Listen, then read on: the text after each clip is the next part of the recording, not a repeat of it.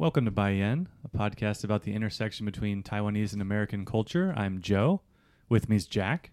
Hello, everyone. Anna. Hello. Ryan. Hello. And our special guest today, Hannah. Hello. Hello. How you doing, Hannah? Fabulous. Welcome onto the podcast. It's Glad to be here. Great to have you here.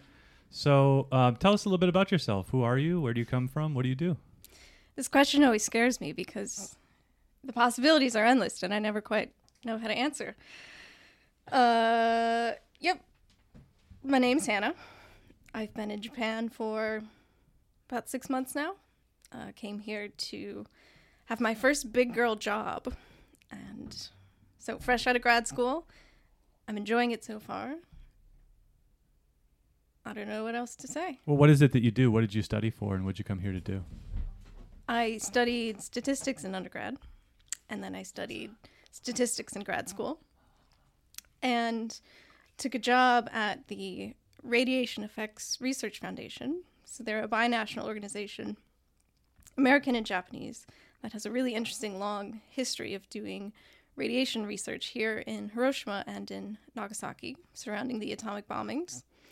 And one interesting aspect of this institution is that they've been following survivors and their offspring for so long, and they were really diligent about gathering data and samples from these individuals. So even as these cohorts of people die off, there's still a lot of research for us to do. And so I am a statistician there and am responsible for helping the clinicians ask interesting medical health-related questions about the effects of radiation on human health. So what do you think is some of the most interesting stuff you've learned in the course of doing that job? Honestly, one of the most interesting things is how often we find no effects from the radiation. There certainly has been a history of increases in, of course, we all know that leukemia increased quite dramatically. I believe the 5 to 15, 20 years after the bombing.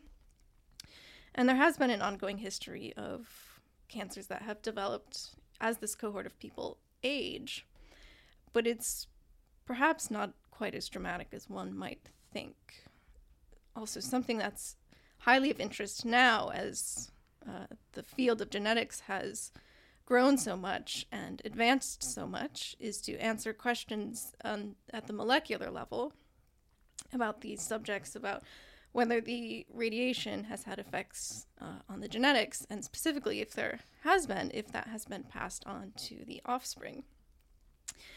And so there's a huge study that's been planned for at least a decade, and it's finally just getting off of go because we have to balance the ethics and the morals of this of the questions with the actual science. And so there was a lot of work around meeting with the offspring, meeting with the remaining survivors or their next of kin to ensure that, one, this was something, if we do have positive findings, positive not as in good, but we do find something, that they're okay with knowing that information, because as far as genetics goes, it's kind of is what it is. There's nothing really you can do about it. And so there was this long process of meeting with the survivors and their offspring, and finally things have been approved, and now we're starting this extremely long consent process where, originally survivors and offsprings had donated tissue and blood and urine samples under one particular protocol, and now we're using it in a different way. So we kind of have to go through this re-consent process, which will take a long time. And, of course, a lot of those people who originally consented have died now. So, wow. Do you actually meet with survivors personally? I don't. They do still come in for clinical exams about every 2 years, both the offspring and the survivors. And what's that process been like of dealing with this data? Like you said, your background's in statistics. Do you have to cross over into other areas of science and have to educate yourself to be able to interpret the data, or is it pretty much a pure mathematical situation? One of my favorite things about being a statistician is that I just have to be good at working with data. I don't have to know anything about the medicine or the clinical side of things. For that, I'll rely on the clinical collaborators to, for example, include particular variables in a model that should be clinically important. So I'll rely on them to tell me that information. So there may be a variable that is not showing to be statistically important in a model, but the clinicians know that it is related and it is important adjustment factor. So in that way, I'll rely on them. And just from a curiosity standpoint, I will, sit and Google things while I'm working. I'm like, what is this measurement, or what is this molecule, kind of things like that.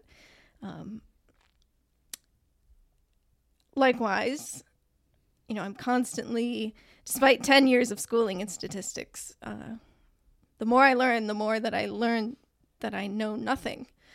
And so it's kind of this constant process of reminding myself of things that I had learned previously, or kind of learning the next evolution of it. But interestingly, I have found that probably 98% of my job is data processing and data cleaning rather than doing actual statistics. So the data sounds like a lot of jobs. It is a lot of jobs. lots of hats to wear. Yeah, a lot of jobs, you get into it to do one thing, and then you find out the reality of it exactly. is 98% cleaning up, like you said. Exactly. Yeah. Yes. So do you like statistics? What is it that you find beautiful or interesting about statistics? I like that it's the pursuit of truth. So I always had a penchant for mathematics. I was really lucky to have really terrific math teachers growing up. But one thing I didn't particularly connect with was that I never really had a reason for doing math. And so I liked that statistics was always grounded in some sort of research, real world question. And so I quite like that part of it. I also like this process of trying to look for patterns in things. And I think I have a very logical, analytical mind. So I really, and maybe too much sometimes, am doing this very deep critical thinking. So a good day for work at me is 4 hours of actual work, despite the fact that I'm there for like 8.5 hours, because sometimes it's so mentally exhausting to constantly be thinking so deep and so hard about everything that quite often I have to step away and just not think for a few minutes. Wow. So you're saying that you are more focused on the statistic. So does that mean that do you play some role on data judgment? I mean, if you find some maybe like correlation between like the radiative versus some factor you find, and but you are not familiar with the finding you have, do you play some role on like giving the professional advice? I will help with the interpretation. So I can give you the statistical interpretation of what's going on in the model, and how the study has been set up, and based on the analysis that one chooses to use, there are certain conclusions you can or cannot draw. So for example, if you have a longitudinal study where the same data is measured at multiple time points, you can make some assessment about direction of causality. So X causes Y, where X comes before Y. But for example, if you have cross-sectional data, which is data taken at one snapshot in time, you can't make any assessment about causality because you don't know, has the outcome come after the exposure, or is it the other way around? So in that sense, I will help interpret the data and help clinicians understand what we can and cannot say given the data. On the other hand, we rely on the clinicians to understand if a finding is actually important. So one thing that's kind of interesting and mostly frustrating about statistics is that if you have a really large sample of people, you can detect really small differences in data. And those differences may be statistically significant. But at the clinical level, it may not be important or different enough to be anything meaningful. So it's definitely a lot of teamwork to come up with an accurate story of everything that's going on. So we rely heavily on publishing journal articles together. We will all collaborate on the writing process. Fascinating. So how about the report line? Is your working place a government institution? And does the like your boss report to some government, like Japanese government officer or something? We are classified as a nonprofit institution, and we receive funding from the Japanese government, from the Ministry of Labor, Health, and Welfare. And on the American side, we receive funding from the Department of Energy. But interestingly, there's something about the image of the American government putting money directly into this effort.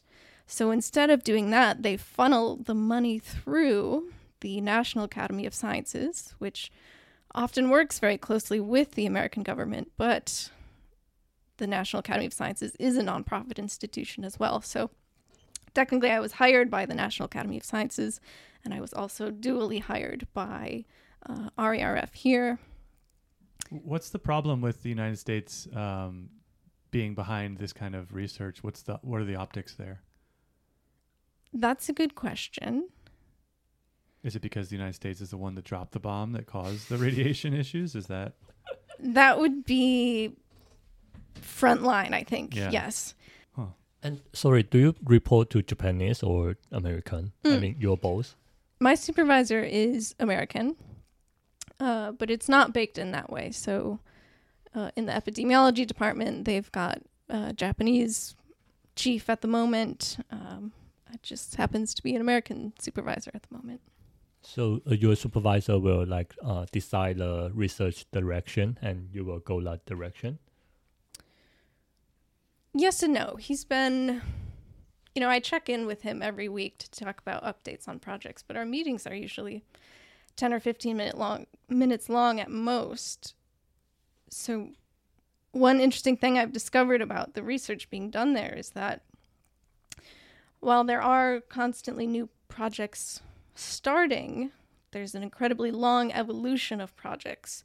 And sometimes they just don't get finished, or they move incredibly slowly. So most of the projects that I started on when I joined are projects that the original research proposal was written a decade or more ago. And research constantly evolves. So you may ask one research question that fell under a particular research protocol, but you find something interesting along the way, or another clinician gets involved and they want to ask a slightly similar but different question. So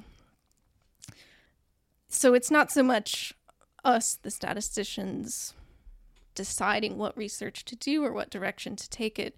There's kind of this longevity built in already that we kind of pick up where the last person left off and keep building on what's been done.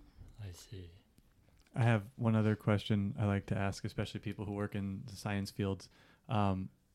Does AI play any role in your job or the future of your job? And one day, do you think your job is replaceable by a computer?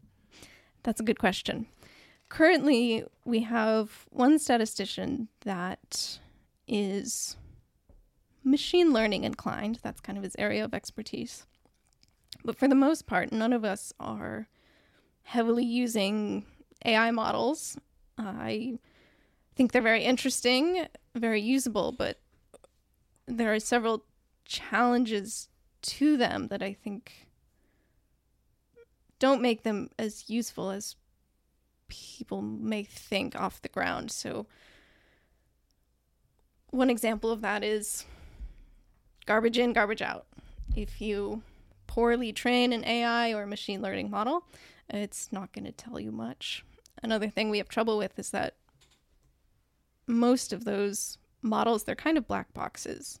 You actually don't entirely know how they work or why they're working. So it presents a challenge to us from a statistical perspective in that we can't justify or can't explain any results that we would get because we don't totally know the mechanism behind it. those models are also only as smart as the people creating them. So I don't feel like I will be replaced by it.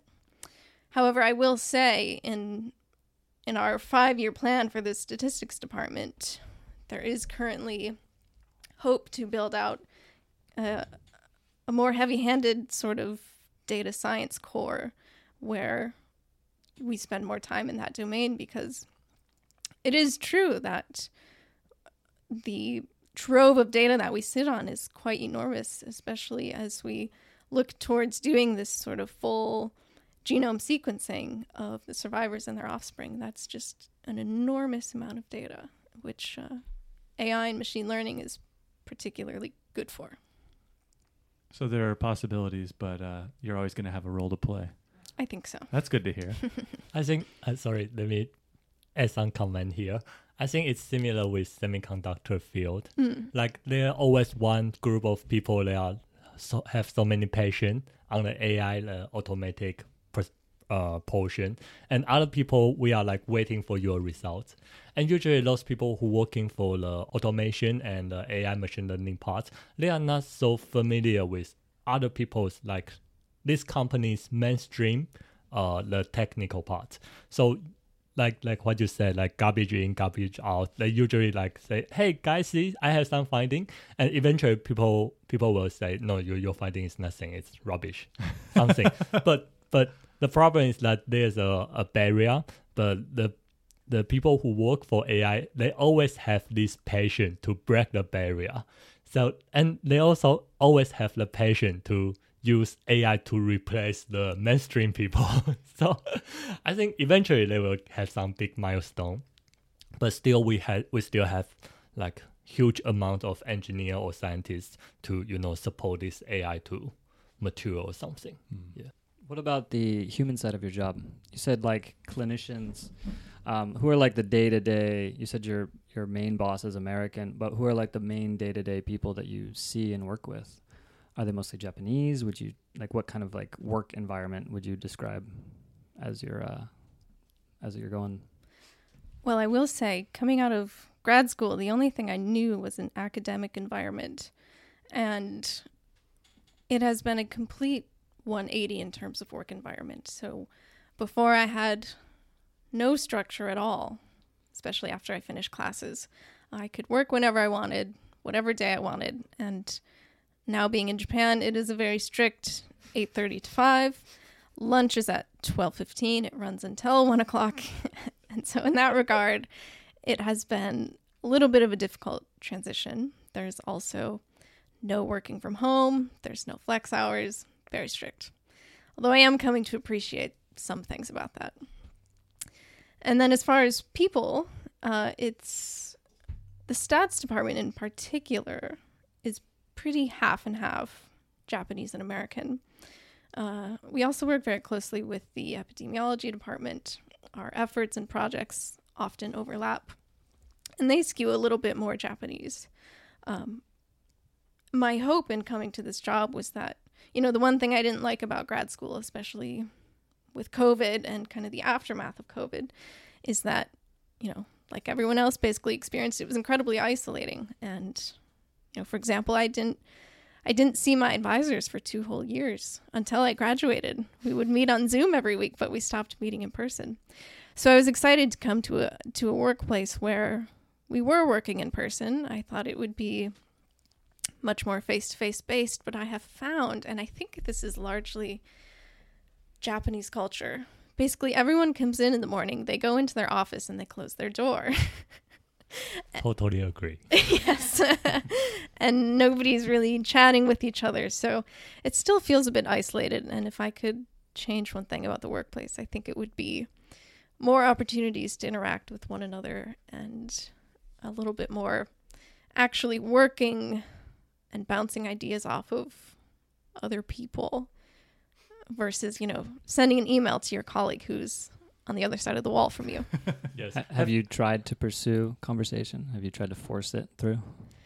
Force it? I wouldn't say force it. There are a couple of us. By a couple, I mean 2 of us. where also another American, where we constantly leave our doors open. My door is always propped open. It's an open invitation for people to pop in, but I find that mostly it is myself and this one other person popping into each other's offices, not so much other people. You should just pop into some closed door office and see what happens, trying to break through barriers. It could work. Yeah. Anna has the similar the experience. Like before she came, she always said like, okay, I will break those like culture barrier. And the first day she came to the Japanese company, she just like go to his like senior and say, hey, I just been here. Could you tell me where can I get drinking water? And her senior was like bounce back like 1 meter and said, sorry. And he go back to his seat and use Teams to text Anna. Oh my God. Yes, but now I really enjoy this barrier. I You come to like it. Interesting. Yeah. Tell us more about that. Maybe it'll help Hannah. It's not, as well. I agree. It's not all bad. I think in Japan, you don't need to show your emotions so much, and people can feel you and can understand you.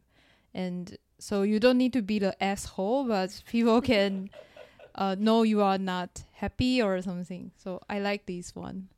What do you mean, like, so, like, I guess maybe in some American offices there's like a interaction, but some of it's superficial, and so there's not that in Japanese. Is that what you mean?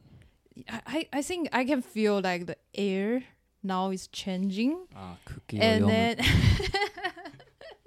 and when I feel this, me and my boss, that we can get some kind of the consensus. I don't know, and we will. Okay, you are not happy, so I will. I will do it or something. So You I feel like like this. you've gotten better at reading people. Yes, I think I really can feel the chemistry between the air. Could And I taste think it's really good because in Taiwan maybe you need to push very hard and you need to be an asshole, and sometimes then you can fight for your some rights or something. But in here you can still be a gentleman, and then you still can achieve your goal. I like this. Interesting. Good and bad points about it. How about you, Hannah? What advantages have you found to that type of work environment? As I mentioned, I only spend about, on a good day, half of my day working. And so if I think that's true for most jobs. I'm hoping so. That's kind of what I'm learning. Most of the time, Yeah. you're just pretending to look like you're working. Especially for an office job, yeah. Yes. So I am prone to closing my door and grabbing a quick half an hour, 45-minute nap when I need to. Nice. And if you did have an open door policy always, you wouldn't be able to do that. So Exactly. So kind of there's some comfort in the distance that they have at work. And that was something that Jack had explained to me in last week's podcast. He talked about how there's this idea in Asia of the flavor of a friendship should be like the flavor of water. And I can see the advantages to that, right? It's a comfortable distance. It gives you space. Not everything's so personal all the time. And as Anna said, if you get good at reading other people, then you can get the same outcome without all of the drama that necessarily, follows a lot of workplaces, especially in the United States. So yeah, I can see some advantages to that for sure. Yeah, and I think can get more time to respond to people. Like before in Taiwan, I have some, like I push myself. Like if somebody asks me a question, then I will say, "Oh, copy that." I will like immediately respond to them. But in Japan, I have more time and to construct my sentence, construct my result, and go back to the person. interesting. So you have more of like a filter almost that you can build into that. Yeah. So the question about your workplace environment here in Japan kind of leads into your experience in general moving to Japan. I assume this is your first time living abroad? Correct. What's that process been like? For me, very exciting. I had my heart set on moving abroad since the beginning of grad school, and the way I survived grad school was to travel extremely often as I could. It helps me keep my sanity. And so I was quite set on moving abroad post-graduation. I wasn't particularly picky about where I would go or end up. So although I kind of assumed, probably somewhere in Europe. So Japan kind of came out of left field. So by and large, it's been a super exciting process. Most days I love Japan. Every once in a while I'll have a day where I'm like, what the heck am I doing here? Why do I live here? This place is crazy. What causes those days? I think it's days when I have to follow very specific rules that don't make sense to me. And in general, I like to push back against rules. I don't know if I'd label myself as a rebel, but I do really hate rules that don't make sense or don't have a clear purpose. Yeah, there's a lot of those in Japan. Yeah, although I will say, once you learn them, even if you don't agree with them, it's often when they come up and I'm not expecting them or I don't know about them that I really start pulling my hair out. Although as you learn them and know which ones to expect and you can work within them, then it's not as bad. So you said you've been here 6 months now, right? Yes. So far, from what you've seen and experienced, what do you think are the most meaningful differences between American culture and Japanese culture?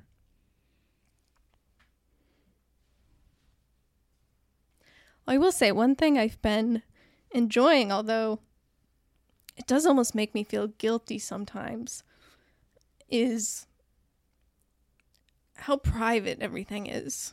So in one way, that just means everything's really quiet, and I love quiet. On the other hand, it means people aren't constantly shoving their opinions in your face, which is not the world America lives in at the moment. So it's been nice to not be in the current political environment of America. Although the guilt comes in, as I'm reading the news and thinking about the person I used to be in America. I was very politically active. I would attend protests and considered myself an activist around issues that are quite important to me. And now I'm in Japan. I'm not doing any of those things, just, as a function of being in Japan. But it does make me feel in some way that I'm not doing my quote unquote job. You mean your job as American citizen or? Yeah. And or as a world citizen, basically, right? Yeah, world citizen even. Wow. That's such a good mindset. Because I've been like go overseas like for 4 years. But sometimes I also very focused on Taiwan's news. And sometimes I will think, I wish I'm there. I'm in Taiwan, can participate so many things. But sometimes I also think, but I don't have obligation over there. And also I don't have obligation here because I'm not Japanese. So kind of like I don't have your guilt like comes in. There are times when I'm perfectly fine with it. And I have other ways to spend my time that I didn't have previously. But it is this kind of interesting gray zone where you're not entirely tied to one side or the other. Or you can kind of just choose which of the sides you want to float between at any point in time. Yeah, it is a really cool thing about Japan that people just kind of let each other be. It's not unusual to have a husband and wife who are members of two different religions and they live together in total harmony. Because it doesn't come up. People don't generally just start asking you religious questions or political questions or, questions about your identity. It's pretty much just kind of live and let live here. And that's one really nice thing about Japan. I mean, I can't think of anywhere where you would have more religious freedom than Japan. People just don't care. They don't care what you want to do. You want to go to town, go for it. Whatever makes you happy. Yeah, it is a really free and comfortable place to live in that respect. It's a good point. Japan is the mecca of weird. What do you mean by that? No matter what your niche is, you can find it. It's here. If it's anywhere, it's here. And it gets weird. Speaking of like free time, do you have any new weird hobbies that you've developed now that you're out of grad school, living in a new place? Have you had any weird niches that you've jumped into? I don't know if I'd label them as weird, but I was on holiday last month in Indonesia, got into diving, and went diving this past weekend in Fukuoka, which was great. It's not diving in Indonesia by any means, but it was still fun to get out. Although, I guess in the spirit of the previous question of interesting differences, I did discover that as I go on to pursue more training in diving, I do not want to do it in Japan because of their love for safety and rules. And I believe myself to be fairly competent in the water. And so this kind of extreme safety protocols in the water feels burdensome. Cut me loose. Let's do it. Let's have fun. Yeah, I'm with you on that. They have this rule at a lot of the public pools where every hour, everyone has to get out and take a rest. Yeah. Yeah, the first time I was in swimming pool, everyone was getting out of swimming pool. I keep swimming and people come and stop me.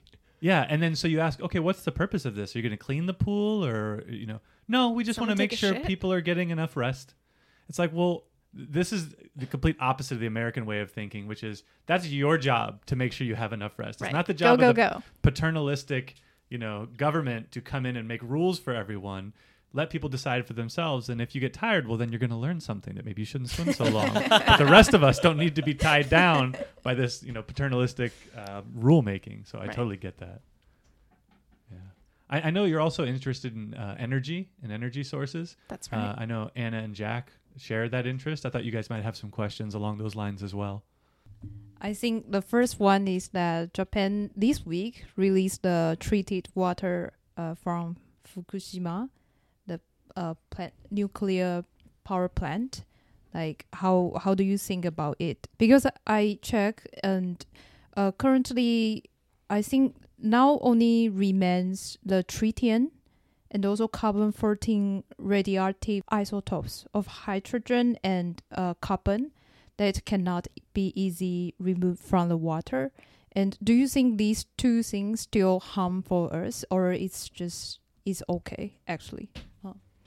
So interestingly, obviously this is very radiation forward. I know almost nothing about radiation despite my job. This is another area where I rely on other people to help me learn about radiation. However, I have been reading about it a bit because it is this interesting intersection now of, radiation, which my job focuses on heavily, but also the environment, which is something I'm quite passionate about. And one thing I didn't realize until I was reading about Fukushima recently is that the melted reactors still put out heat. So it's not like they've got these massive storage tanks of water and they've got this fixed amount of water. They are still today having to cool these reactors. And so it has really created this pressing need to find some way to dispose of this radioactive waste. And the place where I've landed is that with the science we have, it is true that in theory this water should be safe, to the extent or to the amount, like the physical amount of water that has in the past been studied. What's unknown is the effect of such a massive amount of this over a chronic period of time. So while there's good reason to believe that it's okay, I think there are outstanding questions. And there's, this is not usually my stance, especially around oceans and environmental safety, to let toxins enter the water. But everything I've read and found suggests that, yes, they are working under thresholds that are safe. And I also read a really interesting perspective yesterday that I think is the thing that really changed my mind. So if you zoom out from Fukushima and you look at the foreign politics of this, the two countries, it seems, that are making the most noise about this are South Korea and China. And China immediately put a ban on seafood products from, I believe, anywhere in Japan, not just around Fukushima. Yeah.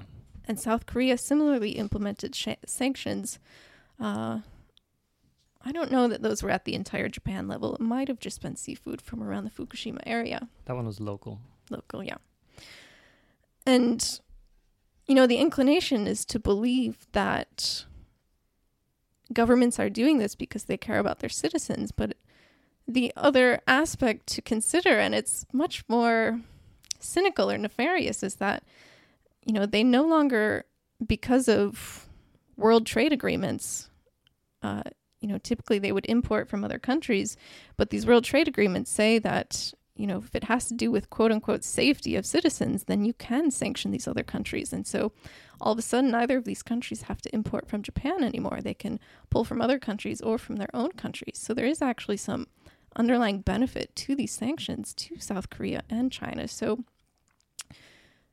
there is a lot of press coverage around, you know, hey, this could be unsafe. There are existing questions, but I think in some ways could be a bit of a facade. Everything is generally politically motivated in some facet, unfortunately.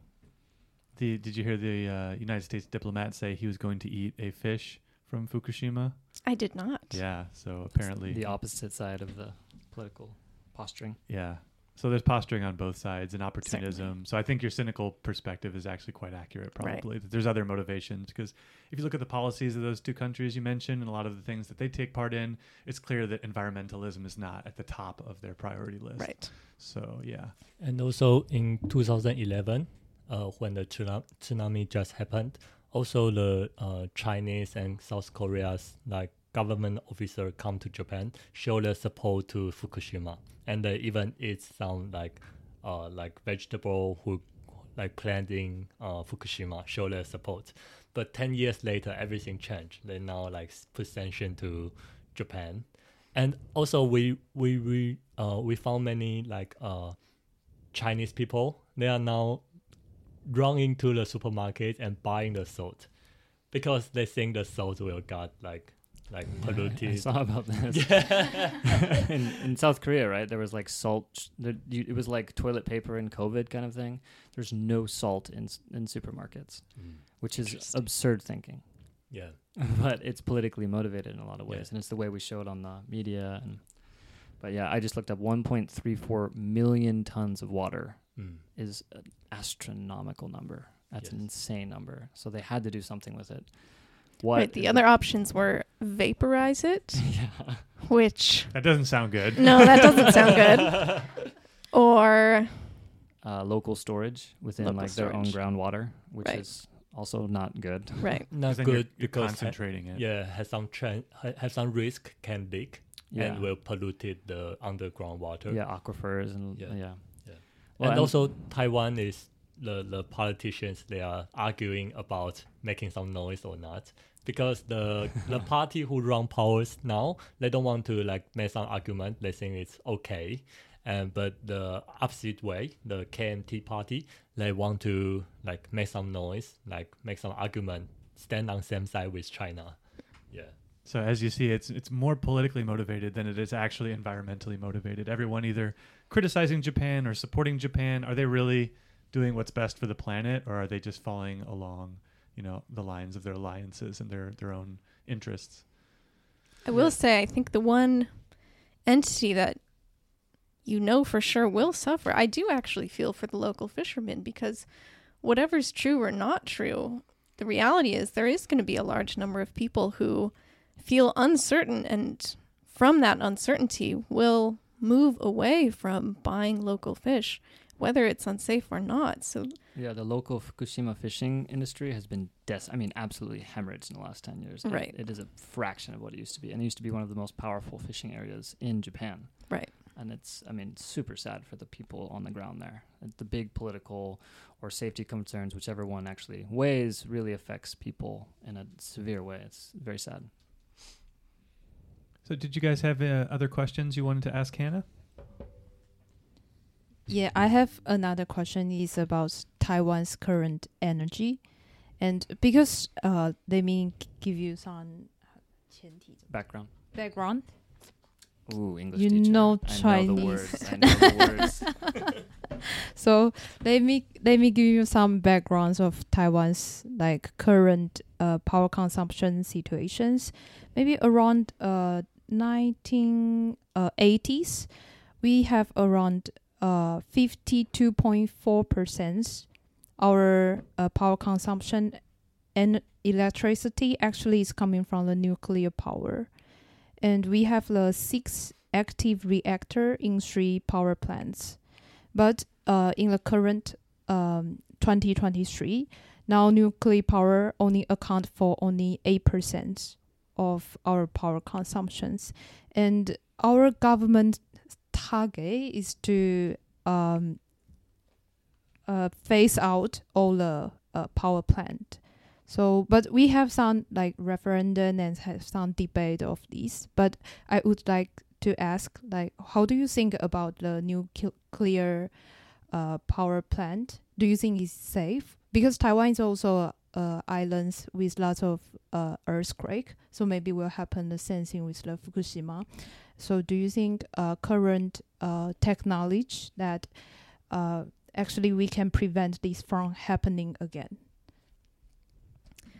I'm going to give a shout out to the Freakonomics podcast with Stephen Dubner. He did an incredible episode, gosh, maybe a whole bunch of months ago now, about the benefits and harms of nuclear energy. And before that, I felt like I didn't know quite enough to have a strong stance. But since that podcast, I've come around quite heavily to supporting nuclear energy, particularly existing nuclear energy plants, because the reality is, and for me, reality means data and statistics, shows that once a nuclear plant is online, it is a very clean form of energy and also quite safe. So I think this trend of decommissioning existing nuclear plants is a shame because, you know, while there is a lot of solar and wind and hydro coming online, I don't think it's happening fast enough to replace the decommissioning of nuclear plants. And so what you see happening in lieu of nuclear is a lot of natural gas, which is terrible. And even, you know, resurrecting or upping coal plants, which is obviously terrible. So I do think it's a shame to hear that Taiwan has this plan to go to 0% nuclear. Now, if they can do that because they have enough wind or solar or, you know, whatever else that is a green form of energy, then that's okay. But if they already have existing nuclear, then why not keep it?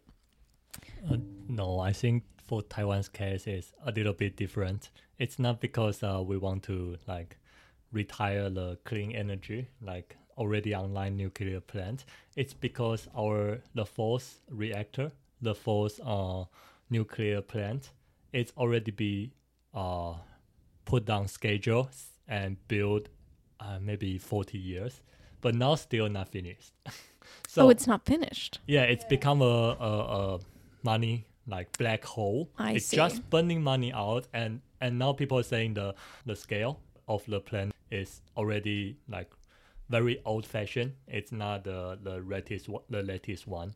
So eventually our government kind of stop the fourth nuclear plant, and also the 1 to 3 they want it retire earlier, because it already been online maybe 50 years.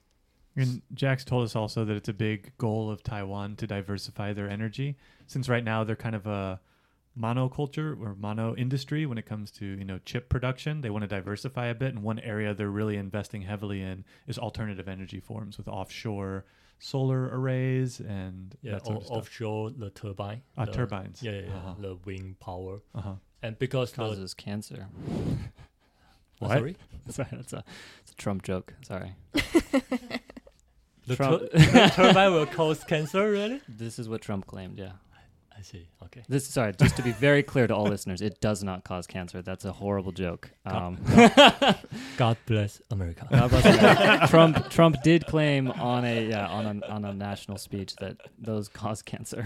I see. Yeah, so maybe in the case of Taiwan, with them being a place that have a lot of earthquakes and having a specific history of this project taking too long, going over funding, and having the goal of developing their alternative energy sources, maybe it makes sense for them. But still, it's also a political topics because the offshore turbine cannot set up so fast to catch up because now we are setting up more and more the chip factory, so it consumes more and more electricity. So the offshore turbine setup schedule kind of delayed due to the COVID-19. Yeah, so it's not only the engineering problems but also the political problems. Yeah, I think another unfortunate part of nuclear energy is the psychological component of it, where like you say the word Chernobyl or you say Fukushima or you say Hiroshima, and that has a very strong like fear factor, where then people's brains just get paralyzed by fear and they don't look at data. They don't look at real safety. They don't really dig deeper than that. They just look at disaster and they think, okay, this has a disastrous history, so we're not going to do it at all. Despite the fact that it might, it could be very useful in some situations. It can be completely safe, but the psychological factor is super huge with nuclear energy. It's unfortunate. I think in statistic perspective, like for the core planet and also the natural gas, the planet, like they have a calculation like each watt it generate how many people die, and compared to nuclear planet is super high, but people they don't trace this kind of data. They don't trace like how many people got the lung cancer because of burning this coal and natural gas. They just like, see the explosion of Fukushima. Yeah, it's like influenza every year happens, but it happens every year, so we don't get freaked out about it. In the very similar way that it kills not quite as many as COVID did, but it kills a large amount of people, like 60 to 80,000 a year. But we don't freak out about influenza season because it happens every year, and coal plants have been doing that for a long time. Right. So it's kind of become desensitized. It's very unfortunate. This is why we need statisticians. You got to bring logic to the chaos. Happily. Well, in that case, I'll jump into the topic I prepared for this week. So we've all been preparing topics weekly, and last week I took a break to think about what I wanted to do. But I thought about what my interest is in China and Taiwan, what part most interests me, and it's definitely the history.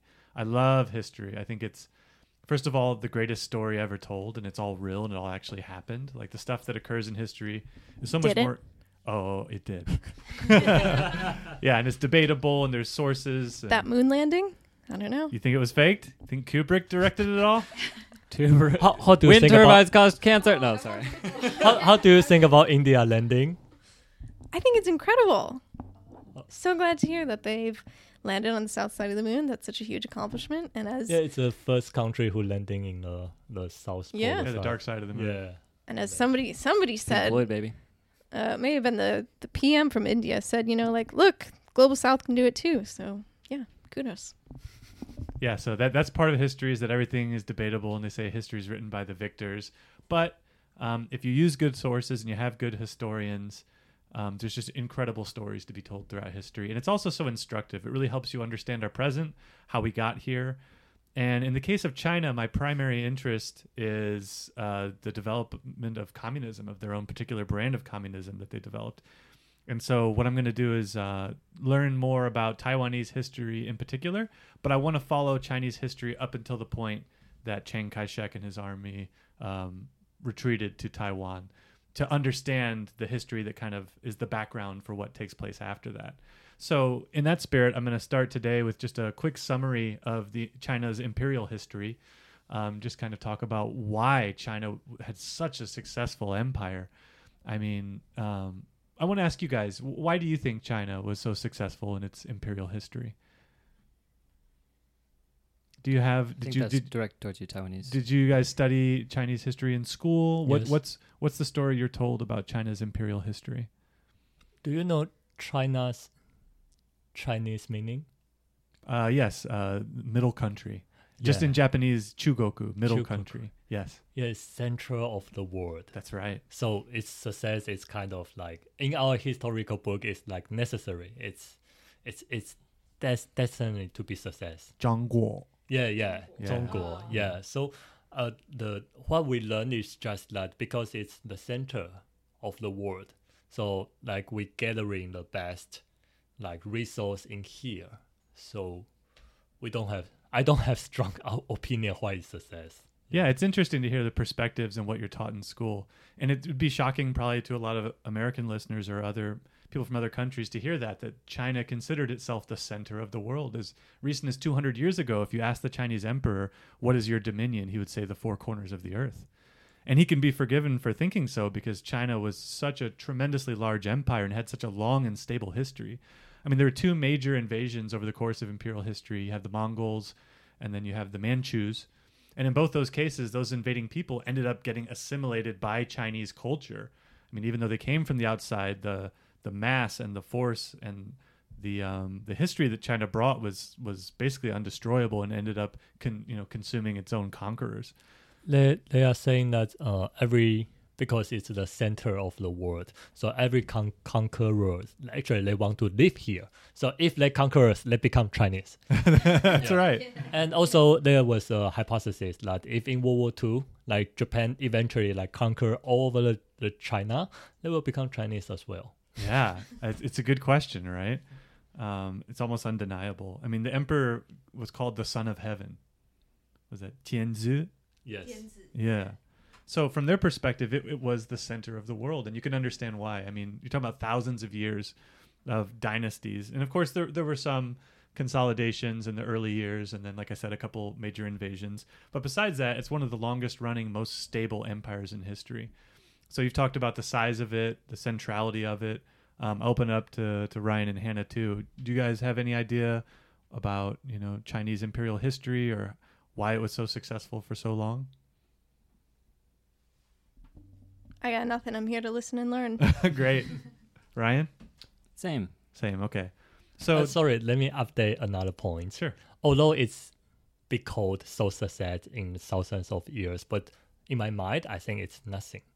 Because every dynasty, actually they are so prosperity and You're also not allowed in China anymore, buddy. You just I'm Taiwanese. You're You're on a Right. list now. you're on yeah. the list. You're never going to be allowed to China now. That's our reputation. Taiwanese reputation is caused China's many problems. Okay, continue. Okay, so it's said that it's so prosperity and also like occupy like maybe the world's 60 or 70 GDP in thousands of years. But I think it sacrificed so many people's life, so many individuals' soul. So I think it's nothing different. Like the very beginning Qing or the very last, the Qing, they are the same. They just like square the people who live in the basic. And in thousands of years, like China, we don't like invest or we don't have new technology, and also we don't have individualism.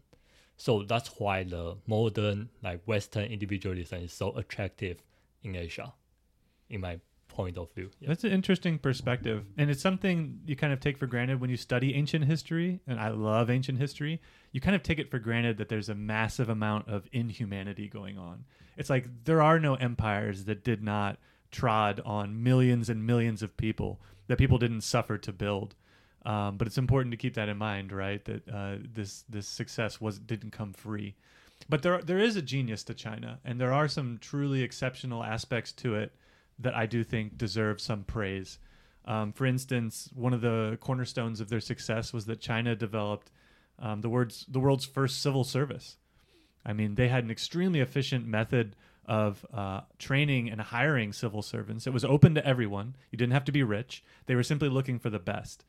I mean, well, there's some caveats. So it was only men, and you had to be literate. Everyone. Which to be In the ancient world, that was, unfortunately. Yeah, so to be literate was not such a simple thing in China. I mean, we're talking about a language where you have to memorize thousands and thousands of characters and then tens of thousands of combinations of those characters. So typically that did create a certain barrier to entry. But the civil service in China was very efficient and for its day, very democratic and open and progressive compared to the rest of the world. I mean, I'm looking primarily from about 600 to 1700 AD. And this is the period where Europe was in the Dark Ages. You know, China was at the height of its power. It was only in the 16 and 1700s that we had, you know, the new era of thought in Europe, where really kind of Europe started emerging from the Dark Ages, which were triggered by the fall of the Roman Empire around the 500s. So yeah, that's one big part of it, is China's civil service and the fact that they were the first empire to create such a thing, and that it was so forward-thinking for its day. And they were highly efficient and very, very successful in maintaining the Chinese empire. Another big piece is early wet rice cultivation. China was one of the first places on earth where that took place, and they were the masters of it. They were so good at it that in the next chapter I'm going to cover next week, it ends up becoming a problem for them because they do not have motivation to discover new technologies because they are so successful at doing what they do, which is grow a fuck ton of rice. And what allows that rice cultivation is also their mastery of large-scale water management techniques. I mean, China has a sort of flood and drought sort of cycle that they go through there, but they had these huge projects that were, you know, centrally administrated, where they would control the flow of water, store water, and that's kind of what helped enable the tremendous wet rice cultivation system that they developed there. The fourth cornerstone to why their empire was so successful is Confucianism. And Jack, you talked about some of the limitations of this non-individualistic approach, but that's the modern perspective, right? If we go back hundreds and thousands of years and look at how people were living, Confucianism actually helped create a lot of social stability for them. I mean, in Confucianism, there's a strong sense of each person has their place, right? You have to know your role. Wives should be obedient to their husbands. Men should be obedient to, you know, the emperor, and everyone should revere and venerate their dead ancestors. So it kind of gives a sense of order to life, right? Everyone has their place, everyone has a role, and it kind of maintained a lot of stability within the core of the empire. Now, on the edges of the empire, China used to be a much more diverse place than it is today. Now it's 91% ethnically Han Chinese. But back in the days of the empire, I mean, you had at least 50 major minority groups living within the borders of the Chinese empire. You know, Tibetans, Muslims, Manchus, Mongolians, I mean, all kinds of different people. And their extremely rigid law code is what helped maintain stability in those areas where people did not necessarily conform to Confucianism, right? So they had a very strict set of laws. It was very well defined and very strongly enforced. So law and order is a linchpin to any sort of large empire you want to create, to make sure that people are able to go about their lives without, you know, being robbed on the road, or that there's justice if something does happen. So that's another part of the genius of China, was their legal system and their system of enforcement of those rules. I think in modern world, only place that preserve all the Chinese like advantage parts you mentioned is Japan. Really? Yeah, like I think everyone can agree that Japan like agriculture the best rice in the world. I hate that. Maybe. Yeah, I think most people do. Maybe. I'm not knowledgeable enough about rice varieties to say, but and also, everyone tells me that. Also, the Confucianism. I think Japan preserved very well. Yeah, like, that's a good point. Like the philosophy we mentioned, how like people should react with each other. For Westerner, maybe your philosophy is to be honest, but for Confucianism, it's there's a manner. Like everyone need to follow what role you are and what occasion you are in, what kind of language you should speak. Every time before you speak, you should think twice before the words come through your mouth. Yeah. Preserve the peace.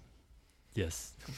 Yeah, that's interesting. It is cool to think about those ancient aspects of Asian culture that have lived on in Japan. And, you know, many of them are still present in China as well. I don't have as much experience with China personally, but, you know, I think the Confucianist way of thinking is really important to understanding China and how they got where they are, and understanding a lot of the aspects of Asia that are difficult or different from the West. A lot of it comes from Confucianism. You know, it's a lot about the way you carry yourself personally is going to translate to the way life exists publicly. You know, it's very much focused on the group, very much focused on families and neighborhoods, not individuals. So that's one of the big differences between the West and the East, is the focus on individualism versus, the focus on the many. So yeah, they called it the yin and the yang of effective imperial rule in China, Li Zhi and Fa Zhi, right? Confucianism and the law code, basically. So 2 more points. The 6th one is the development of advanced metallurgical techniques in China. They had a massive production capability. Like in 1 year, they could supply their standing army of 1 million soldiers with 100,000 tons of pig iron, which pig iron is just a more simply produced iron. It predates modern iron techniques. But I mean, the amount of iron they could produce and the consistency and the quality for the era they were in was absolutely tremendous, and it's part of what supplied their massive army. And unlike a lot of other empires, like if you contrast them with the Roman Empire, which was always trying to expand its borders and go and conquer its neighbors, China, once China kind of reached its current modern boundaries, they didn't really do a lot of conquest. Part of the other reason they were so successful is that they had 3 large, relatively weak kingdoms bordering them to the south and the east.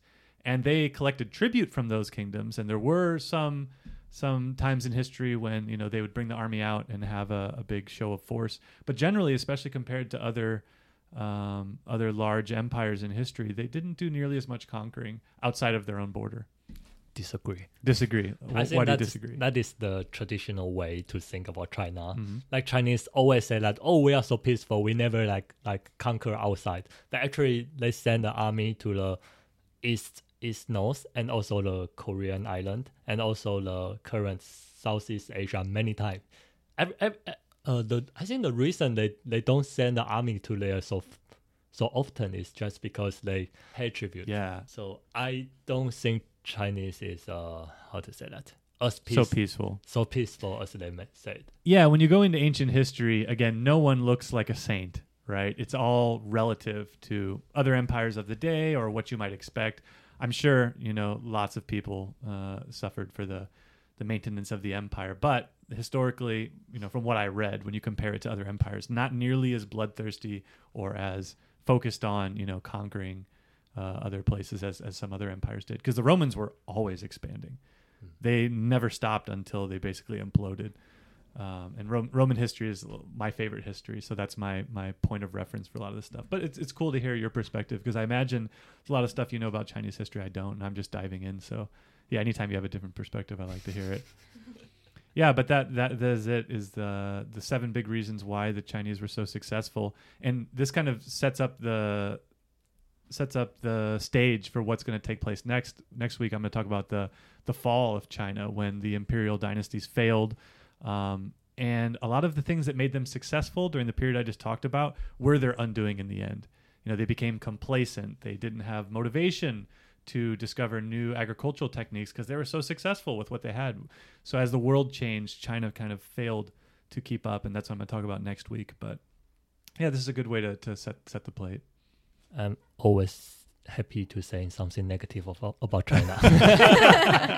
Sounds like me talking about America. It's great. It's wonderful. Yeah, it's good to have both perspectives. I like to be critical when it's, when it's earned. And yeah, it's good to test your ideas too. Yeah, so we welcome it. I don't know Jack has so much hatred about Chinese imperial period. Because we suffer a lot. Yeah, your perspective on it's going to be different, and it's going to be unique. And that's what I'm looking forward to, is moving up to the area that really interests me, the Mao period, and the formation of modern Taiwan. And I'm planning on learning a lot. So yeah, this has been a lot of fun. I appreciate you guys all for coming.